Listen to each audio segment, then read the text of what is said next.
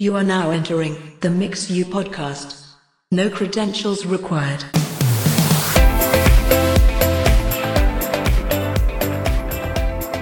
Hey everybody, welcome to episode number 13 of the Mix You podcast. And we are live in front of a couple hundred people in Chicago. How's everybody doing out there? All right. I'm here with my friends, Jeff Sandstrom, Andrew Stone, and we doing something a little different. We have a special guest at the top of the show. Robert Scovill. Is that right? That's right. Yeah, okay. That's right. Welcome back. We decided that since you were our first guest on the podcast ever, it was fitting that you were in the same town to join us here live. You know, so many things started here at Willow Creek for me. In all seriousness. Really? You know? Yeah. In a weird kind of way. Do I go down a story now? Do I tell a story? Lay it on Sure, us, man. I mean, I'm going to jump right in here. Jump in. all about stories. So this must have been, it's a long time ago now. This has got to be in the 90s. Is that right? I'm thinking about it. No, maybe a little later. Anyway, I was in town with Tom Petty and the Heartbreakers. We were doing whatever the big indoor-outdoor place is. I can't remember. The Enormo Dome? The Enormo outdoor shed place. But at the time, I was actually working at a church as a service producer in my hometown in Scottsdale. And I kind of took it upon myself on that tour, because I kind of stepped away from the church, said, hey, I got to go do the tour, I'll be back. But I kind of took it upon myself during that tour. Every day we had a day off, I would go see a church somewhere. Wow. Go visit a church somewhere and say, hey, what's going on? Show me your thing. Let me see how you're doing it, And as it turned out, when I got here, I came here. And this is when Scott Ragsdale was mixing here. Yeah. So it was, he and I have stayed friends all that time and stuff. But I remember it kind of being a big thing. I came here, I came here, there was nobody here. It was during the week, during the weekday. And I kind of walked down and said, hey, is anybody here? Can I see your sanctuary? You did a cold call? Totally a cold call. I literally That's drove awesome. up and walked into the receptionist's office, and Scott was here, and I think it was Jeff Peltier was here, and I was listening. She was on the phone. She was like, I got a guy named Robert Scovill here to see Scott and Jeff. And you could kind of hear him on, it sounds weird to say it, but you could hear him on the background going, okay, we know a Robert Scovill, but is it the Robert Scovill that, just send him down, Yeah. I was going to say, did they show up in the receptionist's office like out of breath? No, it must have been. They had to go change their shorts is what they did. That's why it That took took so a minute long. to change the shorts. Yeah, that'd be like, the Apostle Paul walking in to ask to see Rick Warren. No, it wouldn't be anything like that. I was going to say Jesus, but that's not. Yeah, no. And when you saw him, did you say, hey, I had some notes on how we could kind of re-EQ No, the room?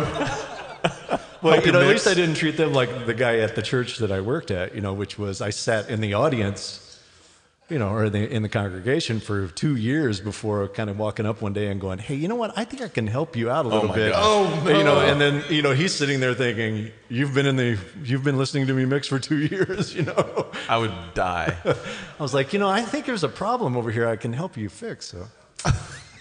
You mean you didn't send in a complaint on the back of an No, offering? I made an appearance. That would have been awesome. I made an appearance, yeah. Put We'll a get to that complaint later. on an offering envelope. Sincerely, Robert Scovill. Just leave it on the console.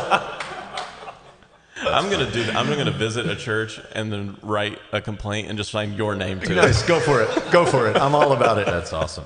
So for our listeners who don't know what's happening right now, All of them. yeah. We talked about it on our last episode that we were going to come to you live from the FILO conference, which is where we are this week.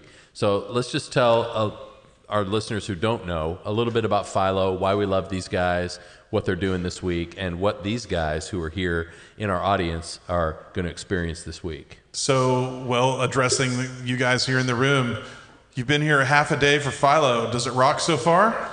Yes. FILO is short for first in, last out. And this is the only conference we're aware of that is strictly for church tech guys and girls. But it's the only one that exists purely for this. And so there's over 1,200 attendees here that descended on Willow Creek Community Church to just figure out how to get better at what they do. That's a lot of introverts. That is a lot. That is a lot of them. So it's cool that this is the third year in a row we've teamed up with FILO and done a Mix U event the day before. So how many of you in here were at Mix U yesterday? Yes. Cool. There we go. It happened to be our biggest one that we've done to date. So that's good. It's been a good pairing here in front of the FILO conference for us. Yeah, to be we love partnering with them, and Todd Elliott, who's the leader of their tribe, is just a great friend, and it's always great to partner with what they're doing, because FILO is actually the only conference that we would actually pay to attend. I think. I mean, it's the only one we recommend coming to because it's done with the right heart and it's done for the right reasons, and it's cool. Well, nobody will try and sell you like recyclable communion cups from Boise, Idaho at this conference either. So, I was really in the market for some of those too, so that's a bummer. That's great. I'm not even sure what that means. I'm not even sure what that reference was going for, but I'm just going to roll with it. Just roll. Clearly there's pain there. Y'all know what I mean out there. Those communion cups. This is descended. All right, so I don't mean to brag, but we have a couple of stats about the podcast. Yeah, we can celebrate. Realized lately we need to celebrate. So we've had 12 episodes so far, and because of your guys' support and encouragement to us and all that, we have had 80,000 plays or downloads of the Mix U podcast so far. Yeah. So thank you for continuing to enjoy, continuing to support just what we're trying to do, which is basically to just have an honest conversation about audio as it relates to church world. Because it's not make money, because we've not made $1 off this thing. Nope. I think we're idiots. Right.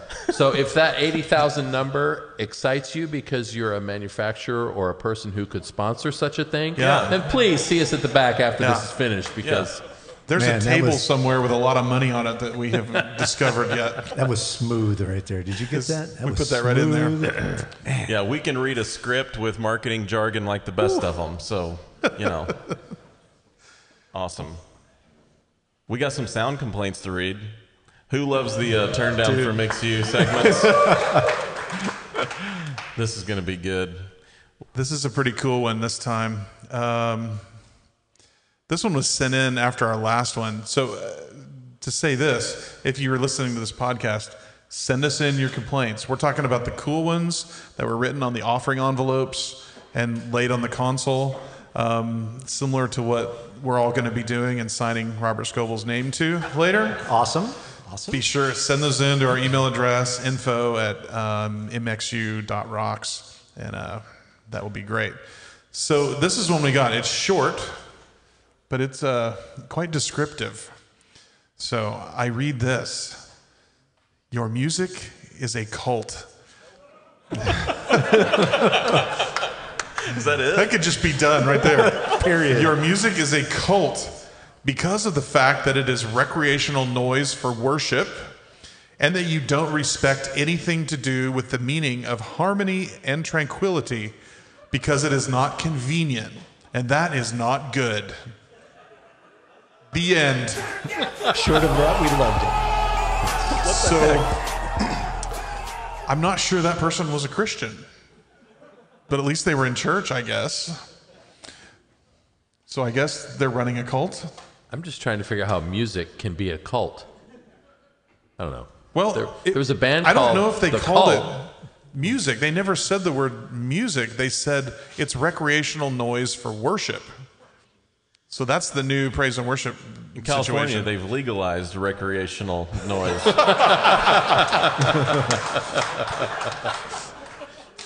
That's right, because all the noise at my church is still medicinal. I see. Man, I didn't know we were going to go there. That's awesome. Let's go. Do you have another one? I could pull some more up. That's pretty good, though. That's a great one. That's got a nice feel to it. Oh, we were talking earlier. We asked Robert, have you ever had people complain about concerts you've mixed? And Yours go to the newspaper. Oh yeah, they go to the newspaper, the internet for sure, So Rolling Stone magazine.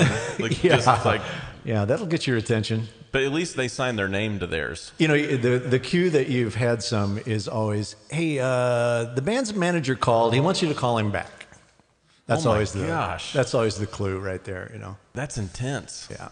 Because the thing is, certainly in the music world, is the artist managers and their publicists follow it like nobody's business. Yeah. And they are constantly on the lookout for it. They won't they'll never tell you when they read a good review. Never ever will they tell you about it. But the minute there's a bad one come up, man, they are quick to point it out. You know what though? I think the corollary to the church sound tech is interesting because when you said the headline of the one that you were referring to, Yeah. of this is the one that I wish I could chase this guy down, the headline didn't match the story at all. No. But the headline is what people remember. Right. So just say the headline and then maybe tell the story and go, how is this even a thing? Oh, is there a moment you want me to recap it here? Sure, yeah.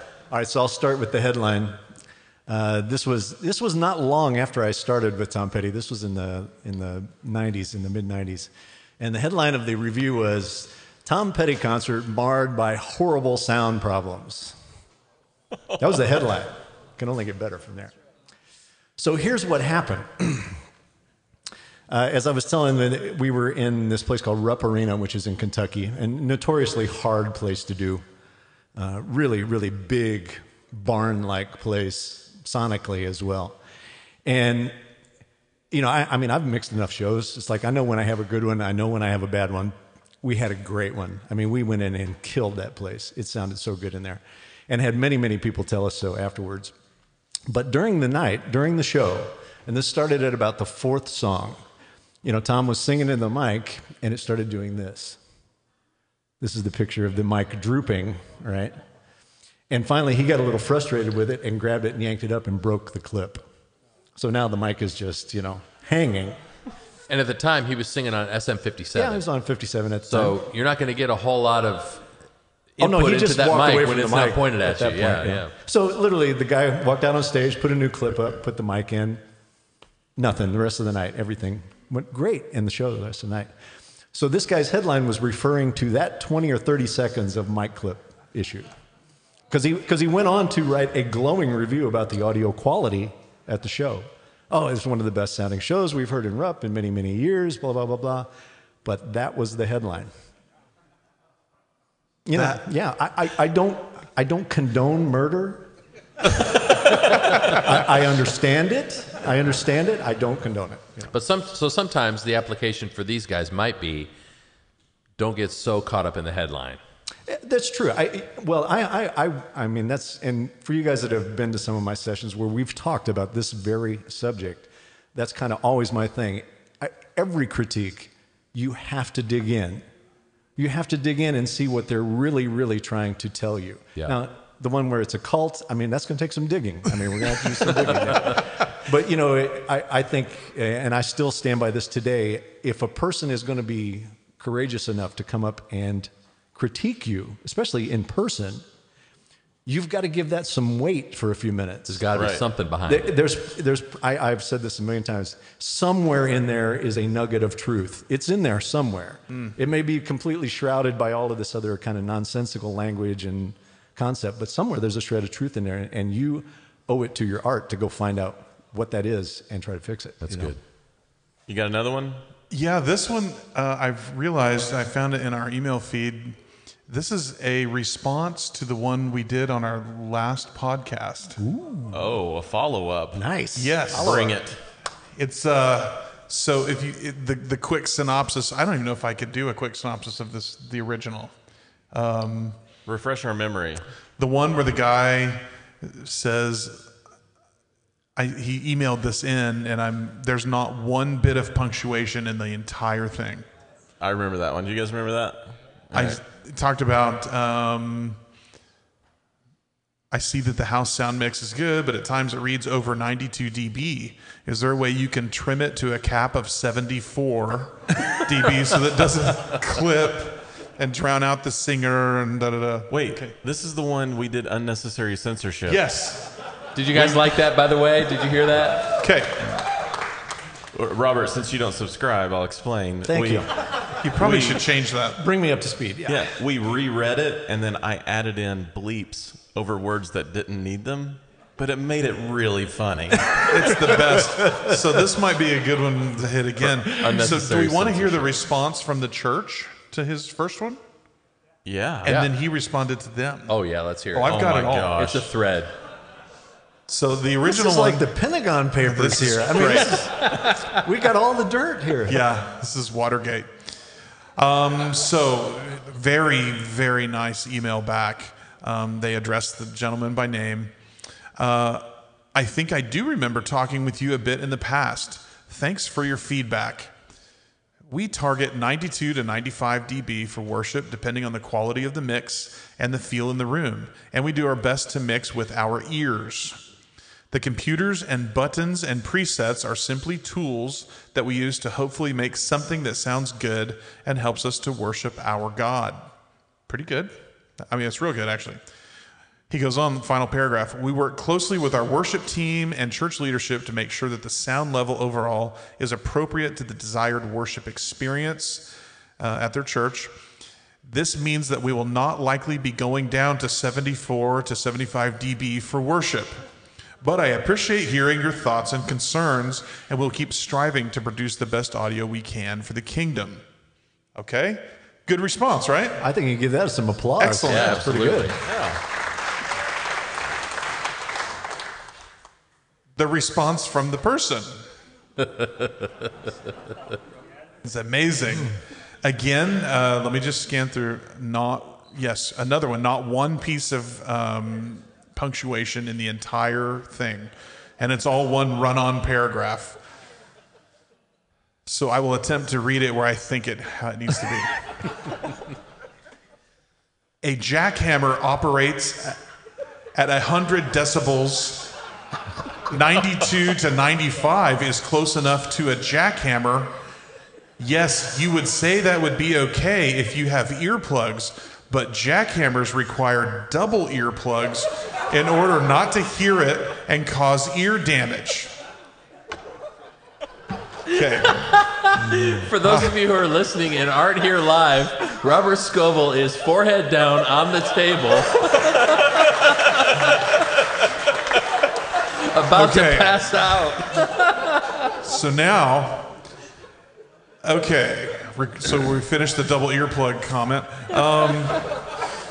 If you have a hearing aid, which is another form of an implication which some of our members have, no matter how much they turn it down, it still amplifies.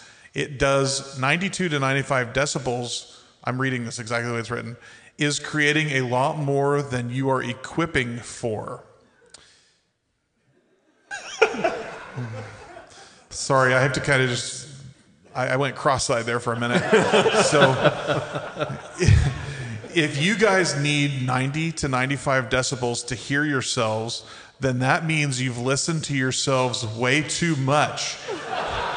Because C-U-Z, because now... I couldn't even make this up.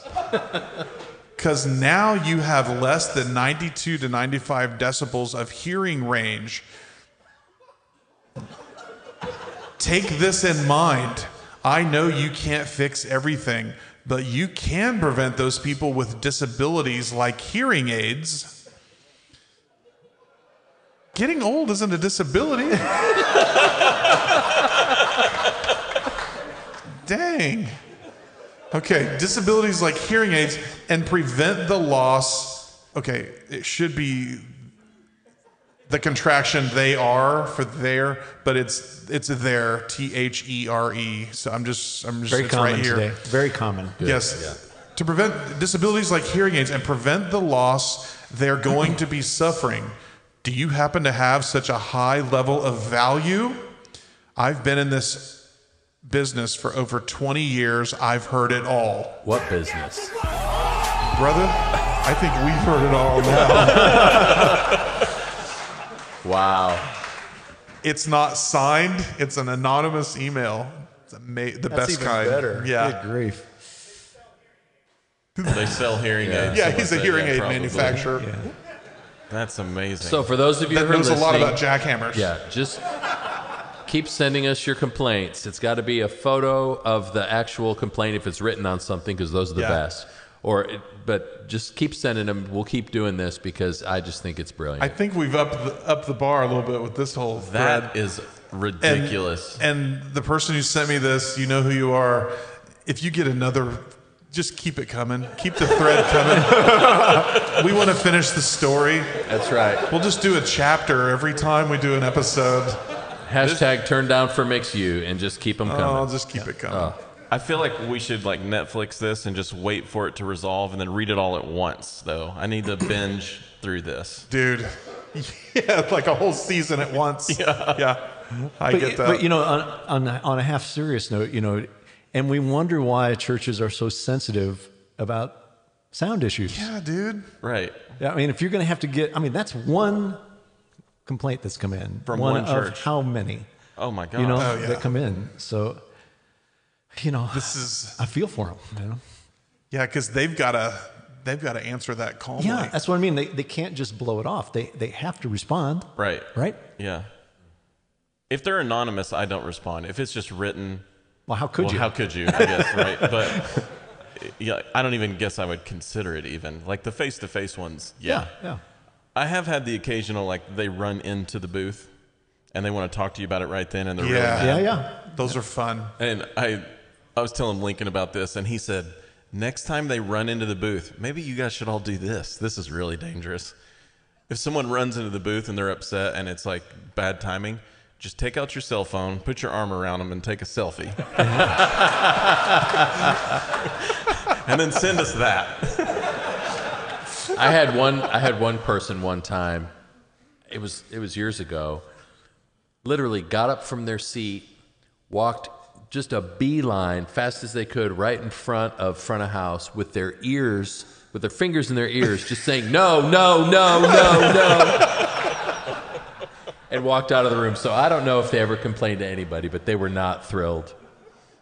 So I'm assuming you didn't adjust the mix then? Turned it up, man. Yes. Well they might have done. been talking to the voices there. They might have been schizophrenic or something. That's So awesome. one of our other big things since you're not a subscriber to the podcast, one of our other big moments in the podcast is the soapbox. We thought it would be interesting to see for this episode if Robert has a soapbox that he would like to just sort of get off his chest, and maybe because this is a safe place. Well, it's, this is safe. This is safe. Are we Safe sure? as you're going to find right now in Chicago. Yeah. Well, I mean, honestly, maybe it's attached to what we're talking about right here, with these complaints, because certainly one of the things that's making me kind of Pissed. not pissed, just frantically, I don't even have words for it when I read it, because I even though I don't subscribe to MXU, I do subscribe to a lot of user groups on Facebook and the internet sites. Come on, baby. Let's go. Holy crap. He said the word. Yeah, I said the face word. Yeah, and I really, honestly, I do it out of pure passion to just kind of see what everybody's thinking. What are the trends? I mean, it's part of my job is to understand trends and what people are doing and what they're thinking. I just have a question. Do you do it as some kind of perverse way to like raise your blood pressure? That's the effect of it. Okay, got it. Yeah, that's the Got side it. effect of it. But I'm at risk of overstating it. I'm absolutely mortified in what I see going on there. The amount of misinformation and the amount of disinformation that is spoken with absolute authority there. Right. It is mind-blowing. It is mind-blowing. And, look, we can go down the deep rabbit hole of, is the internet a good thing? One of the side effects of it is that you can get on there and talk with absolute authority, and there's no check and balance for it. And for people that are trying to figure out these things in church, like, I have a lot of complaints. How can I go deal with volume? The first place they gravitate to, apparently, is there. Right. So, and again, I don't want to kind of over dramatize it here, but our entire industry is getting completely poisoned by this, completely poisoned by it. And it's driving us to do things where you just go, wow, are we sure here? Yeah. Right. And, as much as I want to tip my toe in the water and kind of go, okay, maybe just consider this instead of what you're doing there, I have to just divorce myself completely. That's like hitting a beehive. How do you do that? I don't know. It's fear. It's absolute Please fear. tell Lee how you step away. I can't. Well, and you and I have chimed in a couple of times Yeah. on a couple of posts where it was just clearly so far out of bounds that it's just like, okay, somebody has to take the lead here and rein this in just a little bit. Yeah. Now, I don't want to lead you to believe that that's only happening in the social media world of Facebook. It's also happening in professional arenas. Yeah. I read magazine articles at times where I just go, that's just absolutely incorrect. It's what is wrong. being said there Yeah. as fact, where you just go, I can prove to you that that's absolutely wrong right now. How did this get through an editor? So, I don't know what the answer is, but there's got to be some way to hold ourselves accountable there and sort through the mystery, because let's face it, I think we'll all say it. Audio is a mysterious thing, right? Yeah. It's a black art. You cannot see it, If the light is blue, the light is blue. It's just different shades of blue. In audio, who knows, I really resonate that you just called it a black art. It is a black art. It's a dark That's really art. going to give me a different, because Interpretation is everything. it rhymes with black heart. One of you said I had one, so I'm just saying, I'm bringing it up. Sweet. You Dude, don't that's- have black heart. Maybe like blue, like you said. Dark blue. Really? Dark Dark blue. Dark blue. Yes. So So that's Okay. my soapbox. I just, what do you think? Why do you think that's such a problem? Why do you think it's become that? Because you've been in this long enough where you were doing this with your peers before there was all that crap. yeah. Well, and Is it really because for us, it was really about where do we source good information? Right. There was when I started out, which was, when dinosaurs were over there, and there was very, very few even publications that dealt with pro audio, especially concert sound type audio, live audio. It was very, very rare that you found it. So, you had to go a lot of other places. You had to find people to tell you about it and try to understand it. And now we've kind of just swung that completely the other direction, where everybody just talks freely as if they're an absolute expert on it, and like I said, I don't know how to solve it, but I know it's a real problem. So It's a you real problem. reference it. The tension I have, as all my friends on Facebook here know, I go, no. This is wrong. I feel like I can help. But then that just gets way out of control. And then it's like, I get so stressed out about it. I was literally like waking up in the mornings, grabbing my phone, looking at, I've got 8 Facebook notifications and their replies to a thread that either I saw bad information or I saw a sales guy trying to take advantage of someone. That one drives me the most crazy. And then finally I'm like, I got to be done. And now I'm out. The thing that really troubles me with it, because, even though I come from an artistic background as a mixer, I also come from a science background. I have a pretty good background in science. And it's our little area there is kind of a microcosm of what's going on in society today, where as the minute anything gets challenged, then it is immediately rushed towards subjectivity. Yeah. Right? Well, that's the way I feel about it. So, or this is my opinion of it, where it goes away from fact now, provable, discernible fact, into that's my opinion, or that's my belief of how it works. So I'm going to stick with that, But the It's thing about really audio troubling, is really that troubling. physics is not only a good idea, it's the law. It is the law. And so there are certain things where if it's just wrong information, it's wrong. Yeah, There is objective truth in a lot of what we have to deal with. So I think especially, but on the Facebook group side, especially if it says church in the name, you have to assume that there is going to be some Lone Ranger volunteer tech guy who got thrown into a job because he knows about IT and he's expected to build a mix. So he is sincerely looking for good information. I know, and that's who I sympathize with the most there. That's what's so sad to me. So at least let's find a way for the moderators of those groups to do better vetting and to delete or decline posts that are just bad. You know, it's one of those things when I decided, go, please. Hey, all right. At some point in my career where I decided, you know, I'm gonna take on the role of teacher a little bit. You know, I've been mentored my whole life. I'm gonna try to give some of that back. I tried to pay really, really high respect to the concept of, if you don't know it and can explain it and can prove it, don't teach it. Keep your mouth shut. Keep your mouth shut. That's great. Because I suffered from it. There were things that I was taught when I was 19 years old that I still battle today mentally. When something like that comes up, I go to do it and I think, no, I know that's not right now. You know, it's the amount of time that it's there is the blink of an eye, but it's still there. And I think part of the problem is back in the day when live sound was really only a touring kind of pursuit, it was more of an apprenticeship type model where you had a mentor or a person who was an expert, where you started in the shop and you worked your way up. If you were lucky. If you were lucky, Yeah. right. Nowadays, because technology has infiltrated so much more into the church than it was back then, now, you know, any 23-year-old kid who's good at computers can get hired as a TD at a church.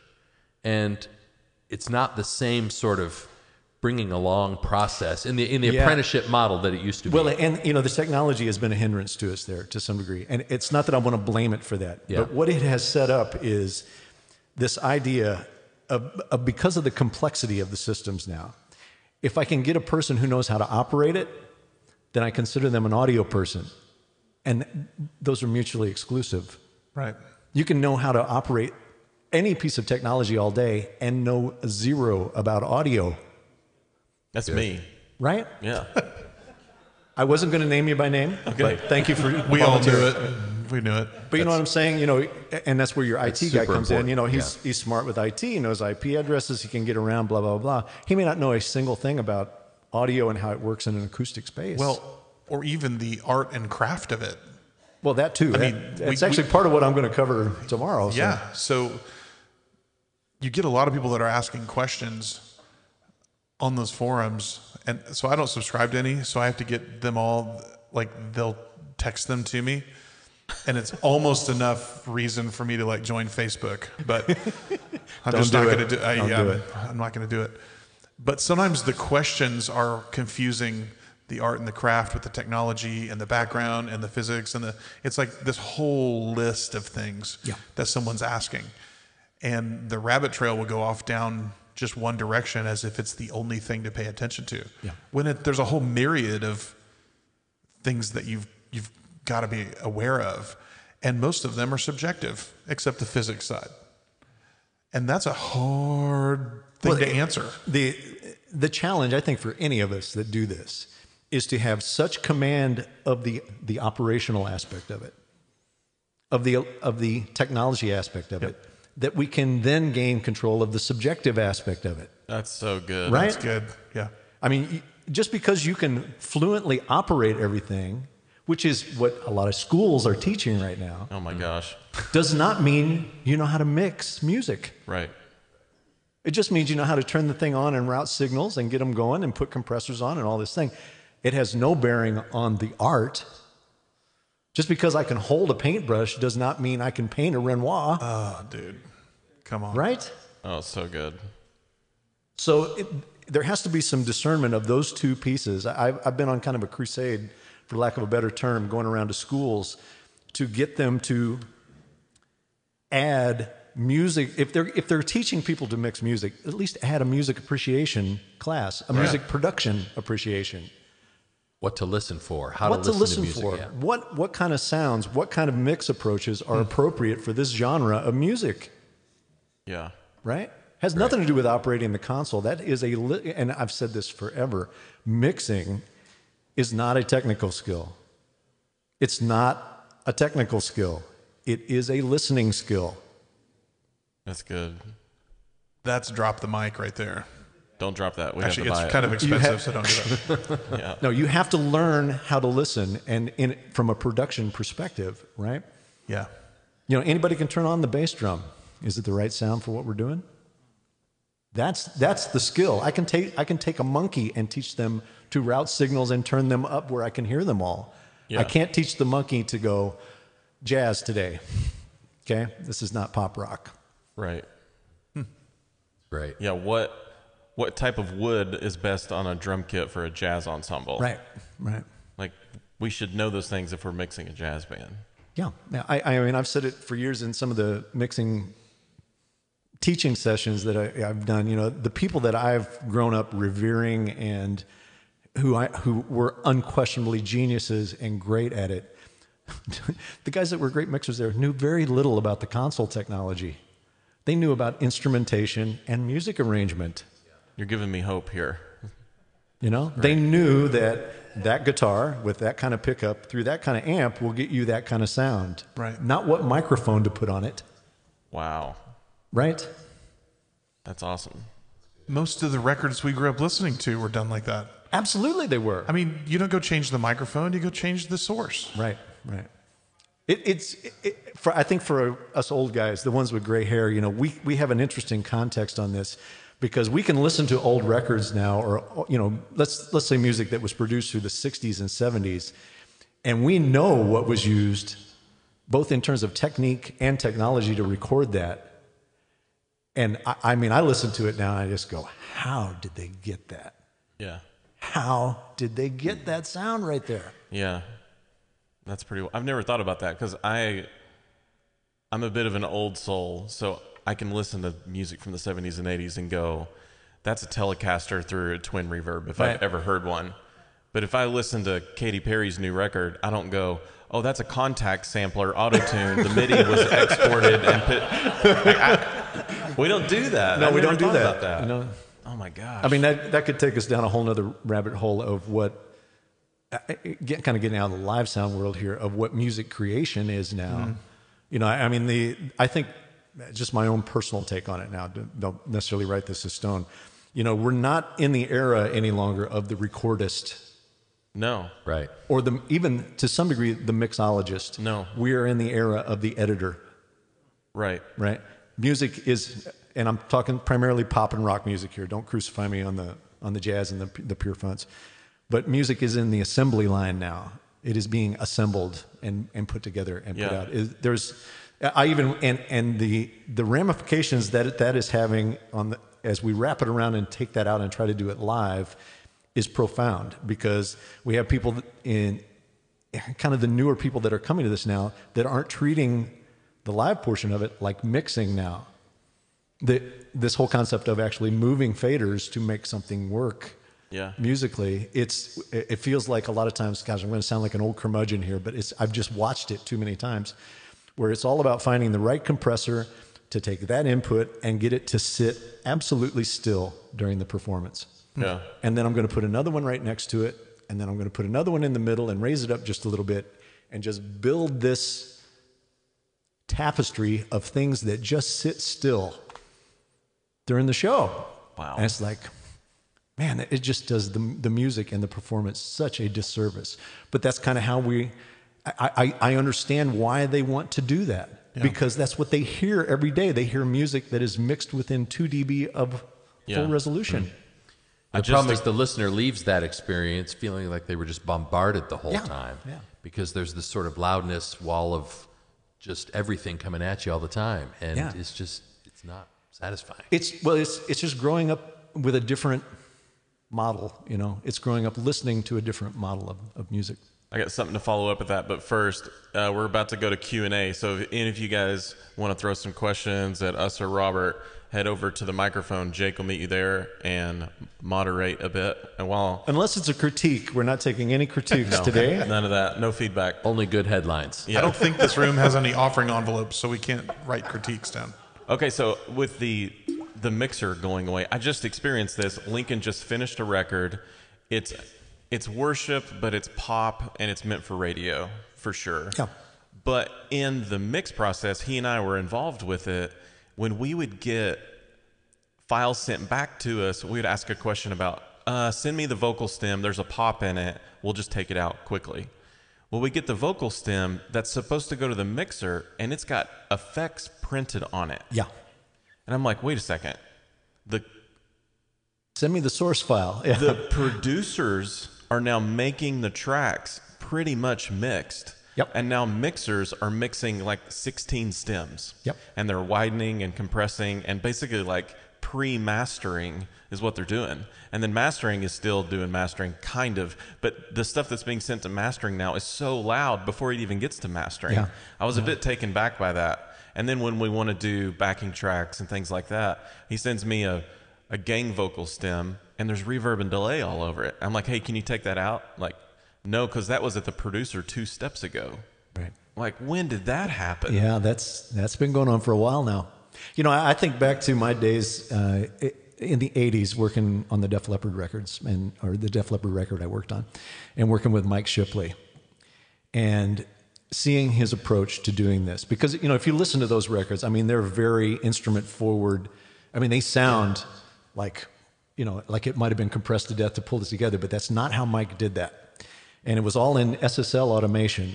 Like if you watch Mike work on a vocal, like on a lead vocal, Yeah. there's no compression on it. Really? None. It's just fader moves. It's just literally sitting there for hour upon hour upon hour writing fader moves. Same thing for the bass. Dude. Same for the guitars. Until it all just kind of comes up and sits where he wants it to sit. And it has no negative artifacts of anything on it. It's as pure as you're going to get it, you know? I'm shocked. Yeah. Now And there's plugins that will do that. no. No, there's not. But, you know, what it teaches you is that, you know, there's something right that happens when you're actually in that music and mixing it. You know, when you're responding to it emotionally, there's something that happens there that I don't think we have a good handle on. And I've always tried to take that approach live. It's like, that's why I've always said, I've got to have my hands on certain things during the thing. Right. And Totally. you got to make that thing come alive. Yeah, It's Andrew, remember yesterday you were telling me, put those vocals on recalls and let the faders move around. For changing a snapshot.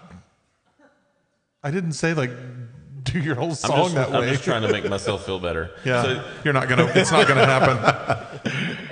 Recently, we've worked through some real challenges with Lee, and he's embraced snapshots. What? no, Right? wait. Embrace is a strong word. Okay, he has come around to the thought of snapshots. Here's the thing. Okay, wait a minute. Has he actually even said the word? Has the word? I heard that word come out of his mouth, and I've seen a cue stack. It was short. What? I saw it with my own eyes Stop it. on a waves rack. I have not. Hold on. Here's the thing. Now, a few years ago, 8 years ago, I was mixing on a profile. The way the Avid console, I'm not just saying it because you're sitting here, but the way that console does file management separate from snapshots is the way every console should be. Right. Because the way the Yamaha is, I have to manipulate the scene process to do both at the same time. And it's terrifying. And the way that you target things on the Avid is the most simple, robust, at the same time way to do it. It is. Job It was well done, almost buddy. like a guy that mixed made that console. Almost.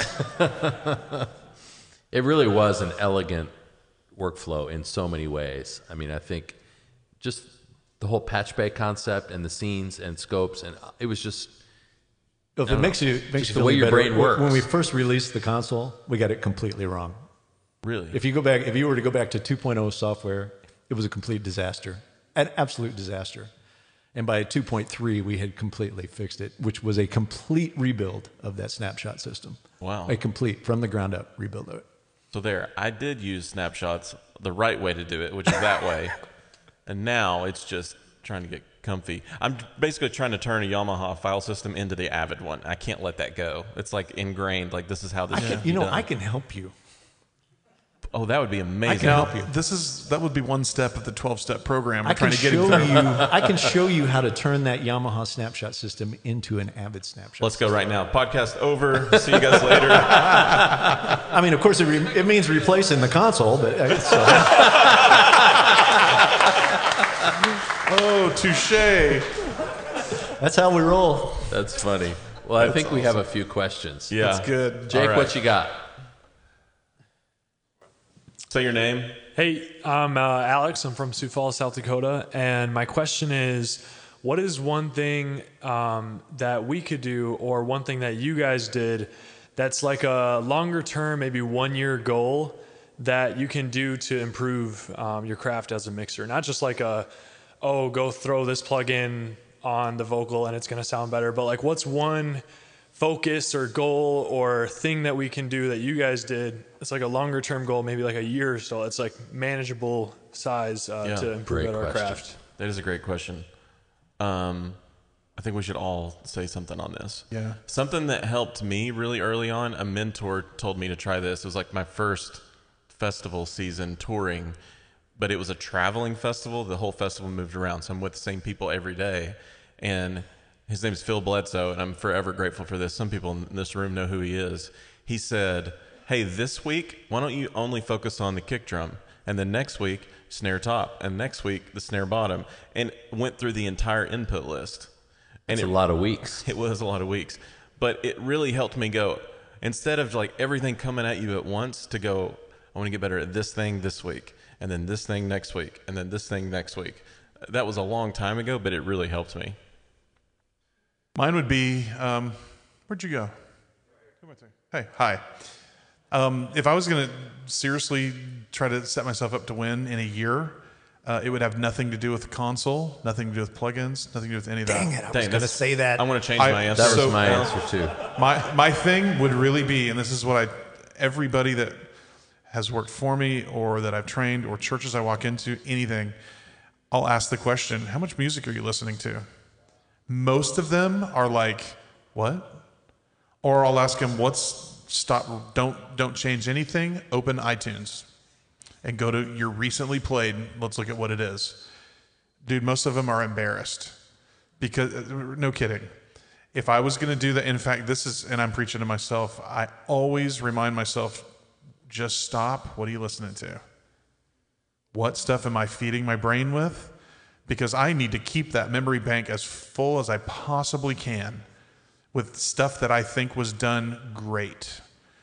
Records that I thought were mixed great. Performances, musical performances by artists that I may not even like, but I can listen to those musical performances and go, that was done great. And somebody, some unsung hero behind the mixer, like got it right. Live records, there's not a lot of live records that sound great, but there's a few of them that do. And you find those and just absorb them, because I draw on it every time I mix. You can listen to the way I use effects and identify that, I've probably listened to a lot of live Pink Floyd, right? For a long time. And I've worked with artists that love Lexicon 224s and 480s and all that. So I've had to embrace how that works. And there's a certain characteristic to that type of thing. I figured that out, or got closer to figuring out, I guess, from listening to music. Didn't get behind a console, didn't pick up a microphone, didn't put on headphones. Well, I picked up headphones only to listen to records, but that would be the thing. I don't know that I would say it any better or different than that, because I was going to say something similar, because I think the thing is, you have to have a good picture of what a good X should sound like. I can't make a great snare drum sound if I don't have a 3 or 4 sort of prototypical snare drum sounds in my head that I can sort of translate from what I hear to what I do. So some of that is just reps at the console with a record maybe, and with virtual sound check to go, okay, how can I get my drummer with his snare drum to sound as close to this as possible? And it's just time and tweaking and figuring it out. And that's the joy of virtual sound check. I think we owe Robert an eternal debt of gratitude for developing virtual sound check. Because the best thing about virtual sound check is not that you can mix your web stream in post-production or, whatever. To me, the biggest asset of a thing like virtual soundcheck is for me to have the luxury that I would have back in the studio days of being able to just sit and spend, like you were talking about automation. How can I ride the vocal and automate the vocal to a point where it's just perfectly right here in the depth field of, like I would sit with NS10s and go, okay, I want my vocal to just sit right here the whole time.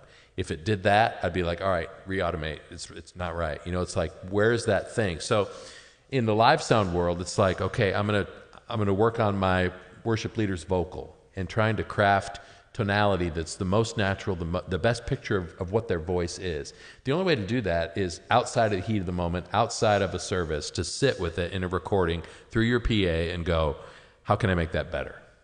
And it's just reps. It's just hours. Yeah. My answer is, and thank you for the question, because I think it's probably going to be the best question we get all day, honestly, because it's such an important one.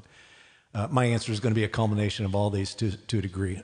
I remember sitting on a panel once with Tommy Vicari. Do you guys know that name, Tommy Vicari? He's a film score mixer. He is absolutely my favorite film score mixer that is working on the planet today. And we shared this thing where it was just like we almost answered like we're answering here today, and we both had the same answer. And if I was going to give you something to do for a year, this is what I would give you to do. Your goal is to listen to music every single day of that year. And not only listen to music, because it's going to be how you listen to that music. Because what you need to do, what all new people to mixing need to do, is program themselves, right? So I need you to listen to music every day, and I need you to change genres every week. Every week. And when you're doing this, what I need you to do is this. I need you to question every single production element of that music you're listening to. Every single one. Now, for whatever reason, in my world, I started doing that when I was 12, 13 years old. Ask me why. I could not tell you why. But when I listened to music when I was a teenager, it was, how did they get that guitar sound? Wow, what is that effect they're using on the vocal there? I mean, I enjoyed the music, but I was listening to those elements of it. And you have to program your brain to know when to go after specific types of sounds. I've said this for years. When I walk up to the console, the mix is already done. It's right here. All I've got to do is execute it. That's good. Right? I don't walk up searching for a snare sound. I know the sound I want. The target is right here. Now I need to go execute it on the console. That comes from programming. That comes from listening to music and understanding this kind of snare drum works really great for metal. This kind of snare drum works really great for country. This kind of snare drum only works for the police. Right. It's good. Right? And you can apply that to everything. There's going to be a vocal sound. There's going to be a vocal placement. That's going to work. In rock music, vocal is very forward and very steady. Sometimes it's very far back, but still very steady. In jazz, MOR, that vocal can come in and out and go places all over the place. And what you'll find, I think, if you're doing this right, what you'll find, I know this works for me, is I may be mixing a piece of music I've only heard maybe the pre-recording of it. I've never heard this band play it. But I can anticipate what's going to happen vocally in it. And my finger is sitting on the vocal fader the whole time and doing vocal rides. Because if he's going to sing it and honor the original performance of it, I know where all the parts are coming. I know what's going to happen. I can anticipate it. I am the automation, right? So that would be my goal for you for a year. And, do you guys actually get how lucky you are to be living in this time? I mean, think about the access to information you have now, where you could go pick probably just about any piece of music and go to YouTube and say, I want to go see how that was recorded, and probably find a video of the original people working on that piece of music that would tell you how it was recorded. Man, that is invaluable information. And then the challenge for you as live engineers is, do I want to actually honor that live? Do I want to go out and try to reproduce that live, or am I just going to fall back on the same bass drum sound I've been using since I was 19 in the club? Take some 200 out of the kick, put some 5K or 6K on it. Okay, let's go, move on, snare drum.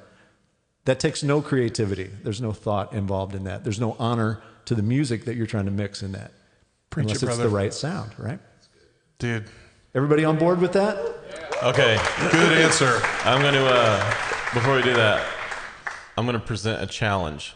So we got a couple hundred people in here, and about 5,000 or 6,000 people are going to listen to this. So here's what the challenge is. Let's listen to music all year, and I want you guys to screenshot the music, the Spotify, the Apple Music, the SoundCloud, whatever it is, and you post it on your social medias, and you tag, hashtag #MixYouListening. Yeah. Okay? And then tag us, tag Robert, and we'll hold each other accountable. We're going to do this. A genre per week all year. Sound good? Yeah, and I'll tell you what, after that year, you can do what I do at home. Like when I'm home, I mean, I work out of my house now. I'm in the office usually after working out by 8:30, 9 o'clock in the morning.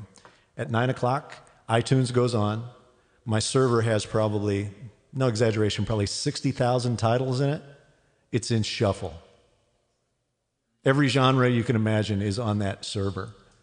And I just shuffle it, and it's on all day long. It's on till really I cool. leave the office. Love it. That's a great idea. That's awesome. All right, we got time for one more. Yeah.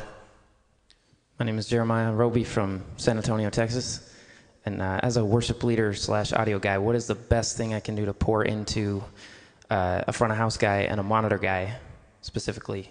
And what are the differences of the things I would pour into them? And you're a worship leader? Yes, Okay. Please come to my session tomorrow. I will. Okay? Planning on it. I think you should Go take for this. it. Well,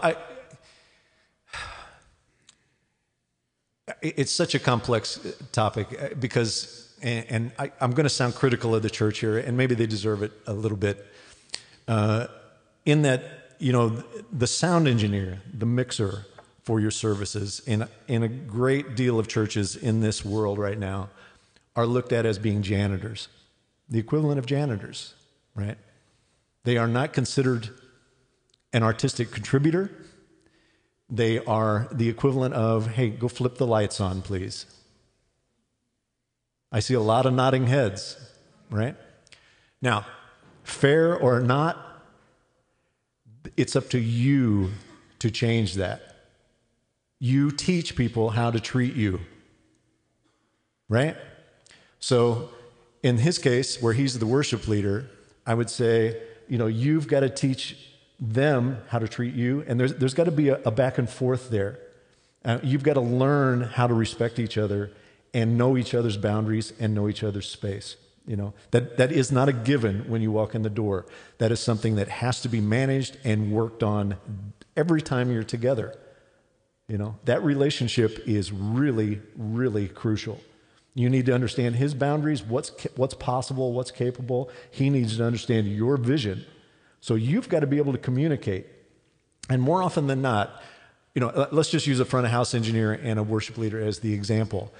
More often than not, they're going to speak two different languages, right? The front of house guy might speak a technical language. He might speak an artistic language. He's going to be talking in bars and key signatures. You're going to be talking in decibels and frequencies. Who's going to do the translation?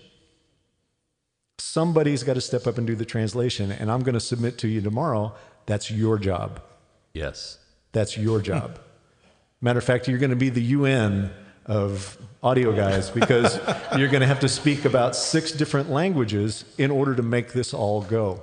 Janitors don't speak 6 different languages, okay? But by the same token, you can't just hide behind the console every Sunday morning for 6 hours. You've got to be out and visible. You've got to teach people how to treat you. Okay? That's my short answer. That's good. Great. Well done. Man, Well done. yeah.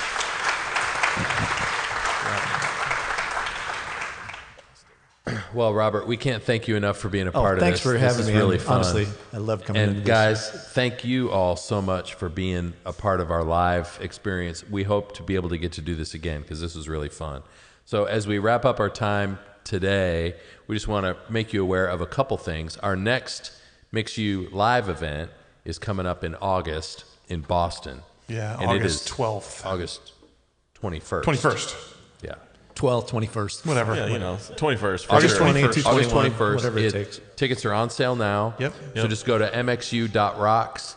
And if you're in the Northeast at all, we're just so excited about what's happening in the church up there generally. And we've had some great momentum in conversations that we've had. So if you're in the Northeast and can make it to Boston in August, it's a great place to be in August. So It is awesome. and You've then- mixed some shows in Fenway, haven't you? I have. That's pretty awesome. Awesome. Absolutely awesome. I got to get to that place. So Never maybe been. maybe I the actually Red got to Sox will be sign the in town wall. while we're there. If you go under the scoreboard, the famous scoreboard, Yeah, go look for Johnny Pesky's name, and my name is right underneath it. that is amazing. Greatest thing that ever happened Let's to me see in if my we life. can break in and do that. We can do that. Yeah, we'll definitely see if the Red Sox are in town the week we're there. It'll be great. So anyway, thank you guys so much for being a part of this. Robert, we can't thank you enough. Hey, my pleasure, honestly. Thanks so much. We'll see you next time All right, on the see you Mix You guys. podcast. Be good. Get good.